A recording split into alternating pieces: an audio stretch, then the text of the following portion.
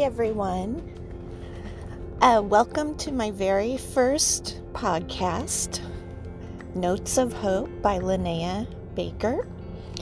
I am so glad you guys are here with me. I'm kind of just winging this first one to see how I do, and I wanted it to be pretty authentic so you could relate to it. And I could give some valuable information in a short amount of time. So I wanted this podcast to be something that would be helpful for those who are not only believers or Christians, but for those who are really struggling, who don't believe at all. I have many friends who are gay, straight, atheists, Christians. So I want this place to be a place that you know you are loved and accepted no matter what. There's no ifs. There's no gonna be trying to change you. It's just me sharing my story as a person who is a survivor of major depression, post-traumatic stress disorder, trauma-induced mania, abuse, complex post-traumatic stress disorder, and anxiety.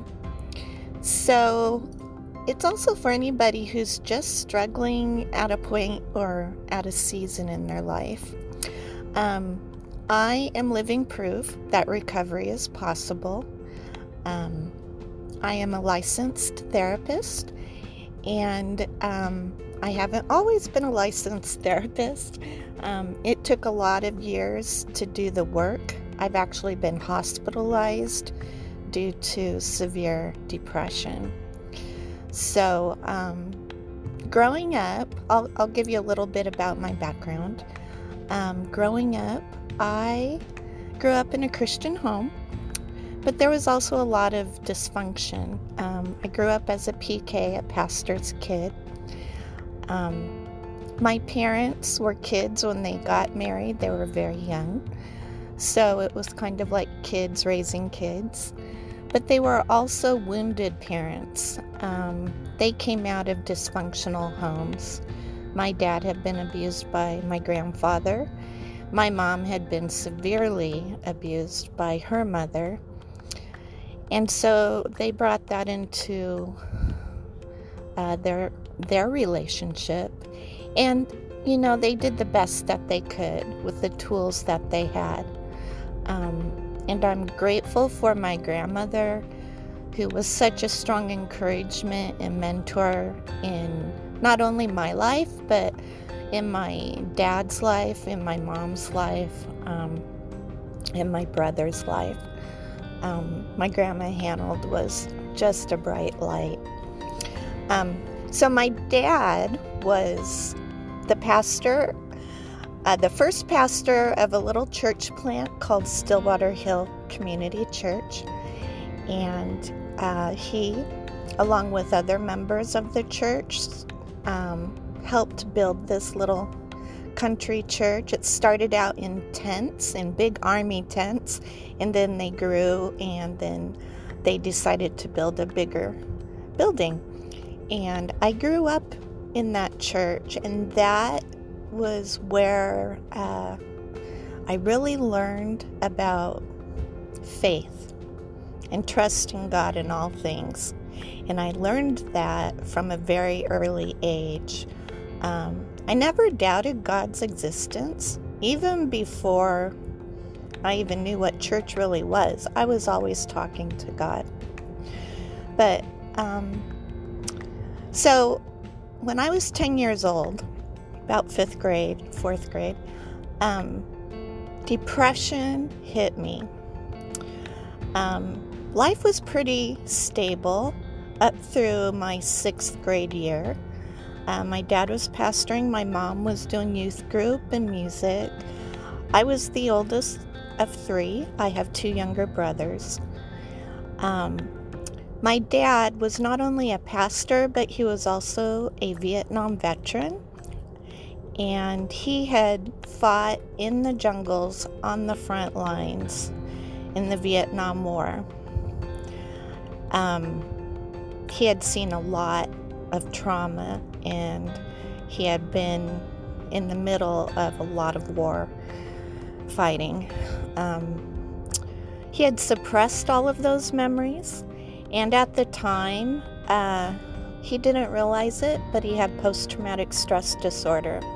So my dad went from a fun-loving dad and a people person whom everybody loved because he joked around, he made people feel accepted and loved, never judged people, to becoming a recluse, suicidal, depressed, isolated human being. He had to resign as being pastor when I was in 6th grade. And he became delusional. He thought he was in Vietnam again. And not only did he think that he was in Vietnam, he thought our whole family was. And so we moved our family from the church parsonage house up into a rust-colored building up in the woods we called the barn. My brother slept in the loft. They climbed a ladder up to the loft, and my parents and I slept below. My dad was trying to protect us from the enemy. I'm using air quotes because he thought we were in Vietnam, and so he had live hand grenades, he had guns, he would set traps around that barn, and he also threatened that he would take us all out in a suicide pact. I remember that. And so, talk about walking on eggshells. We were not supposed to tell anybody about our situation, our living situation.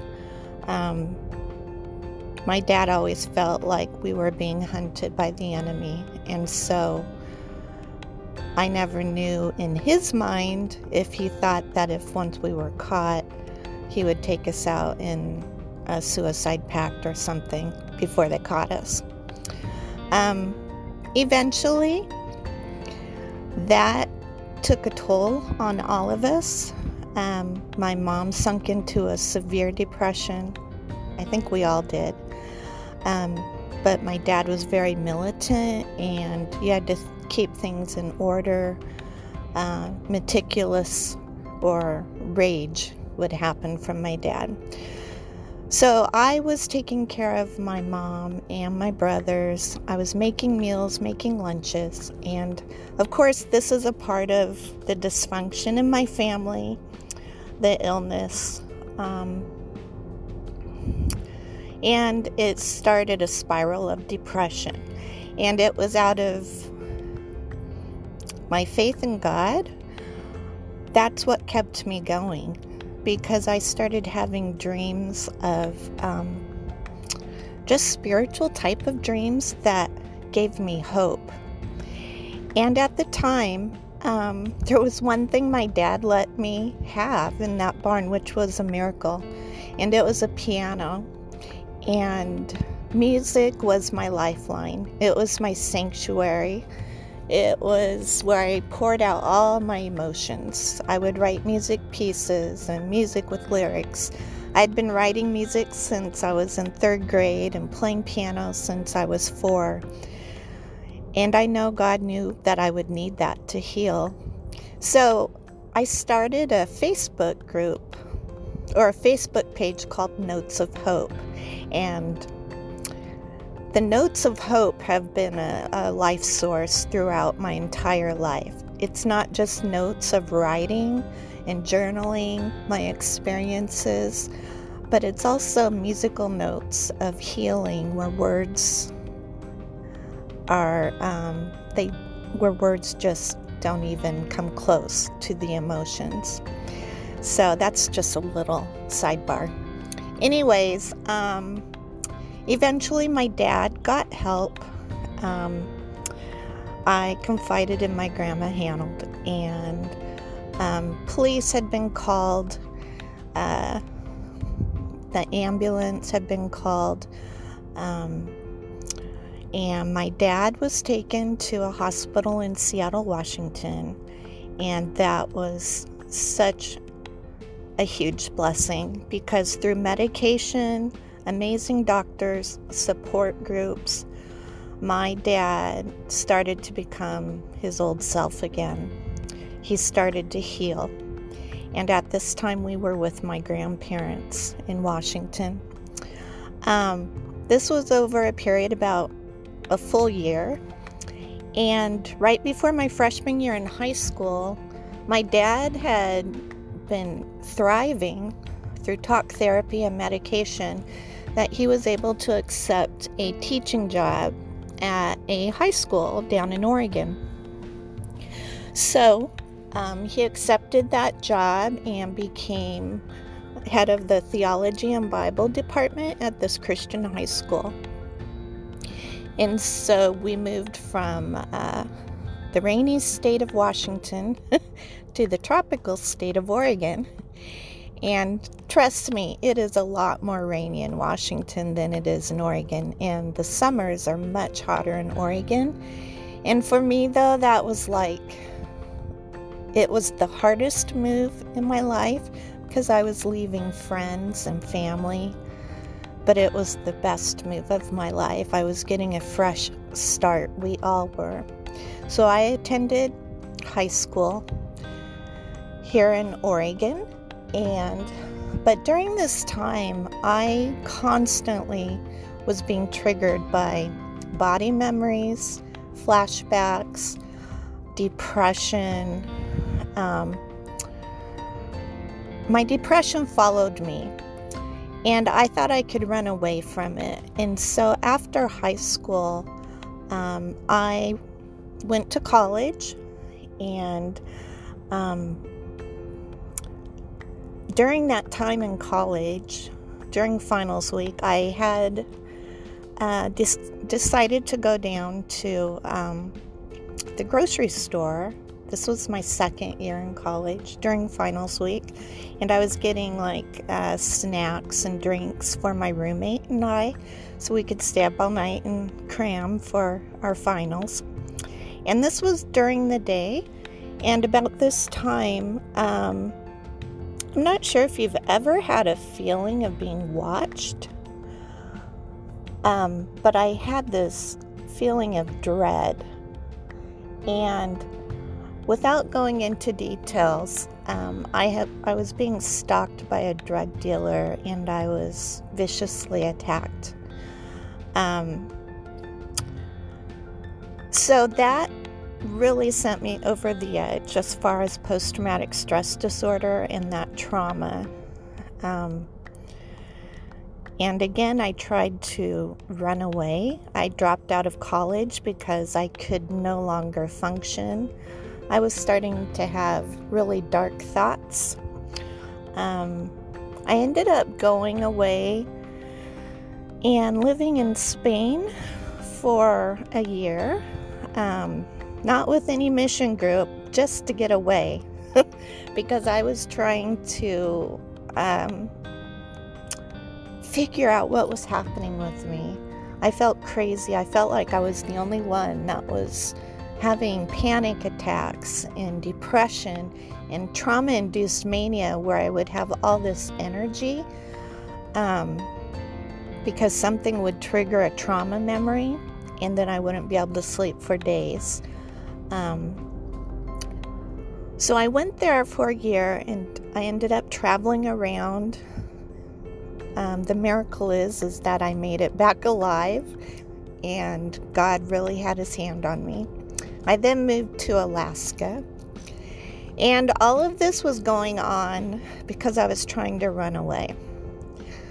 Eventually, I met my husband in 1996, and I had become a chameleon to the point where I could become anything, adapt to any situation. I had to. It was a survival skill growing up. And so I could appear normal, whatever normal is. And so we dated for a very short time and got married. And they say the first year of marriage is the hardest, but my husband had no idea what was in store for him. I would go from 0 to 60 rage in nothing flat, and later I would find out that was from depression and trauma triggers and anxiety. And it got to a point where my depression was so consuming I couldn't even get out of bed. He said, "You know what? Something is wrong with you. We need to get help for you." And I'm like, "What do you mean? There's someone who can actually help me?" This whole time I thought I had a character flaw. Something spiritually was wrong with me, like spiritual warfare. It turned out it was a medical problem. And so I went to a psychiatrist for the first time, and I was diagnosed with clinical or major depression and trauma-induced mania, anxiety, complex post-traumatic stress disorder, which means that it usually happens early in life where you experience abuse or trauma, the same kind over and over again. It can be emotional, physical, verbal. And then, of course, post-traumatic stress disorder due to being attacked by a drug dealer.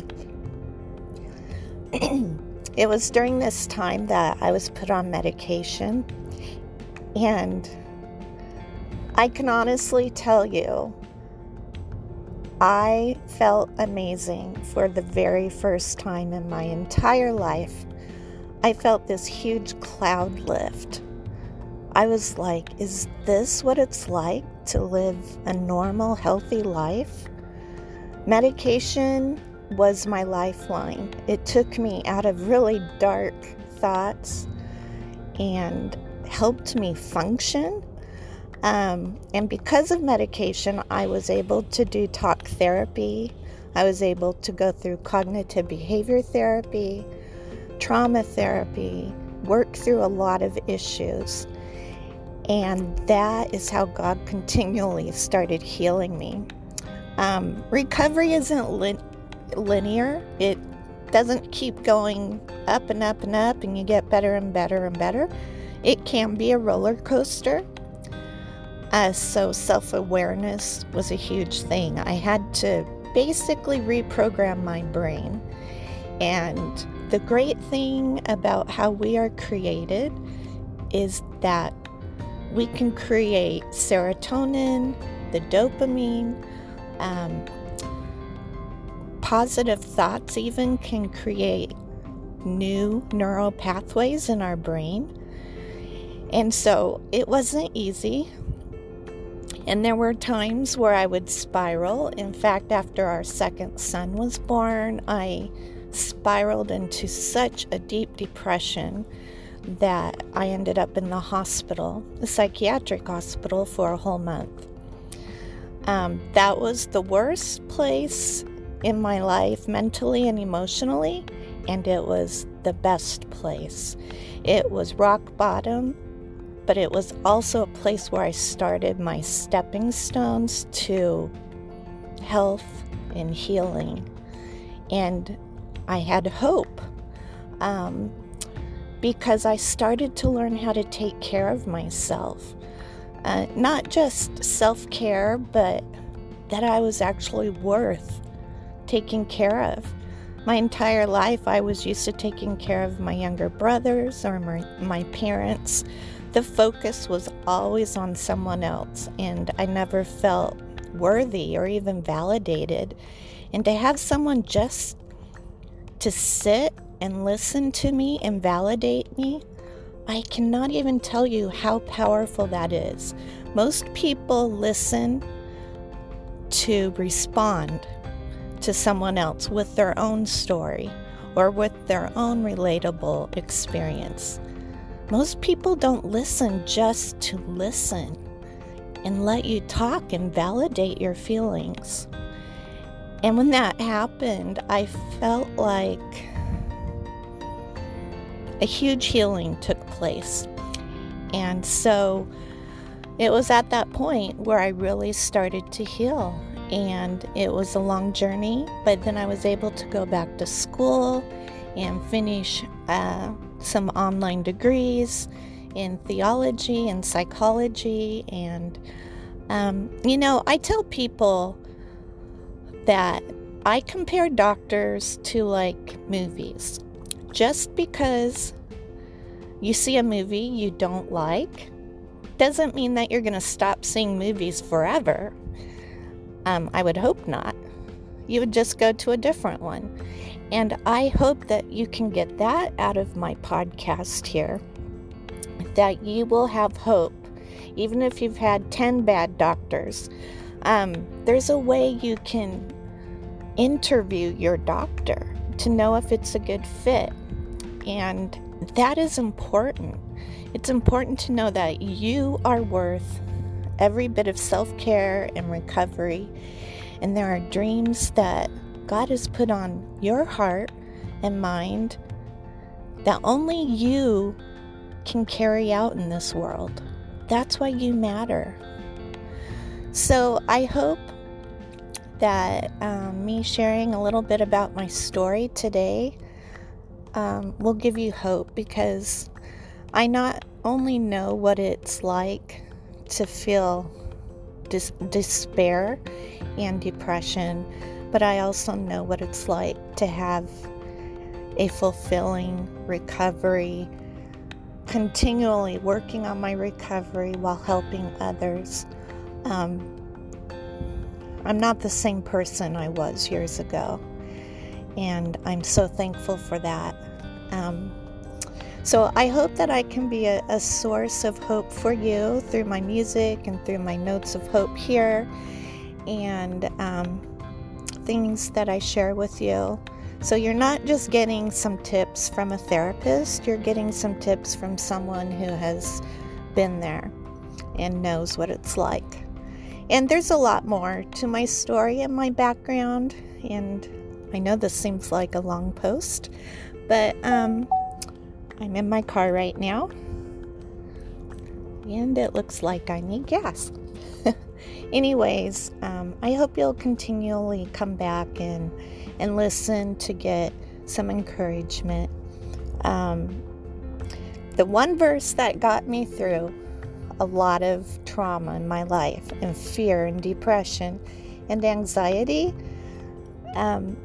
whether you are a Christian or not, I still want to share this affirmation and this truth with you, because it's so important that we speak life into ourselves, especially if you're in a toxic environment where you're not getting that.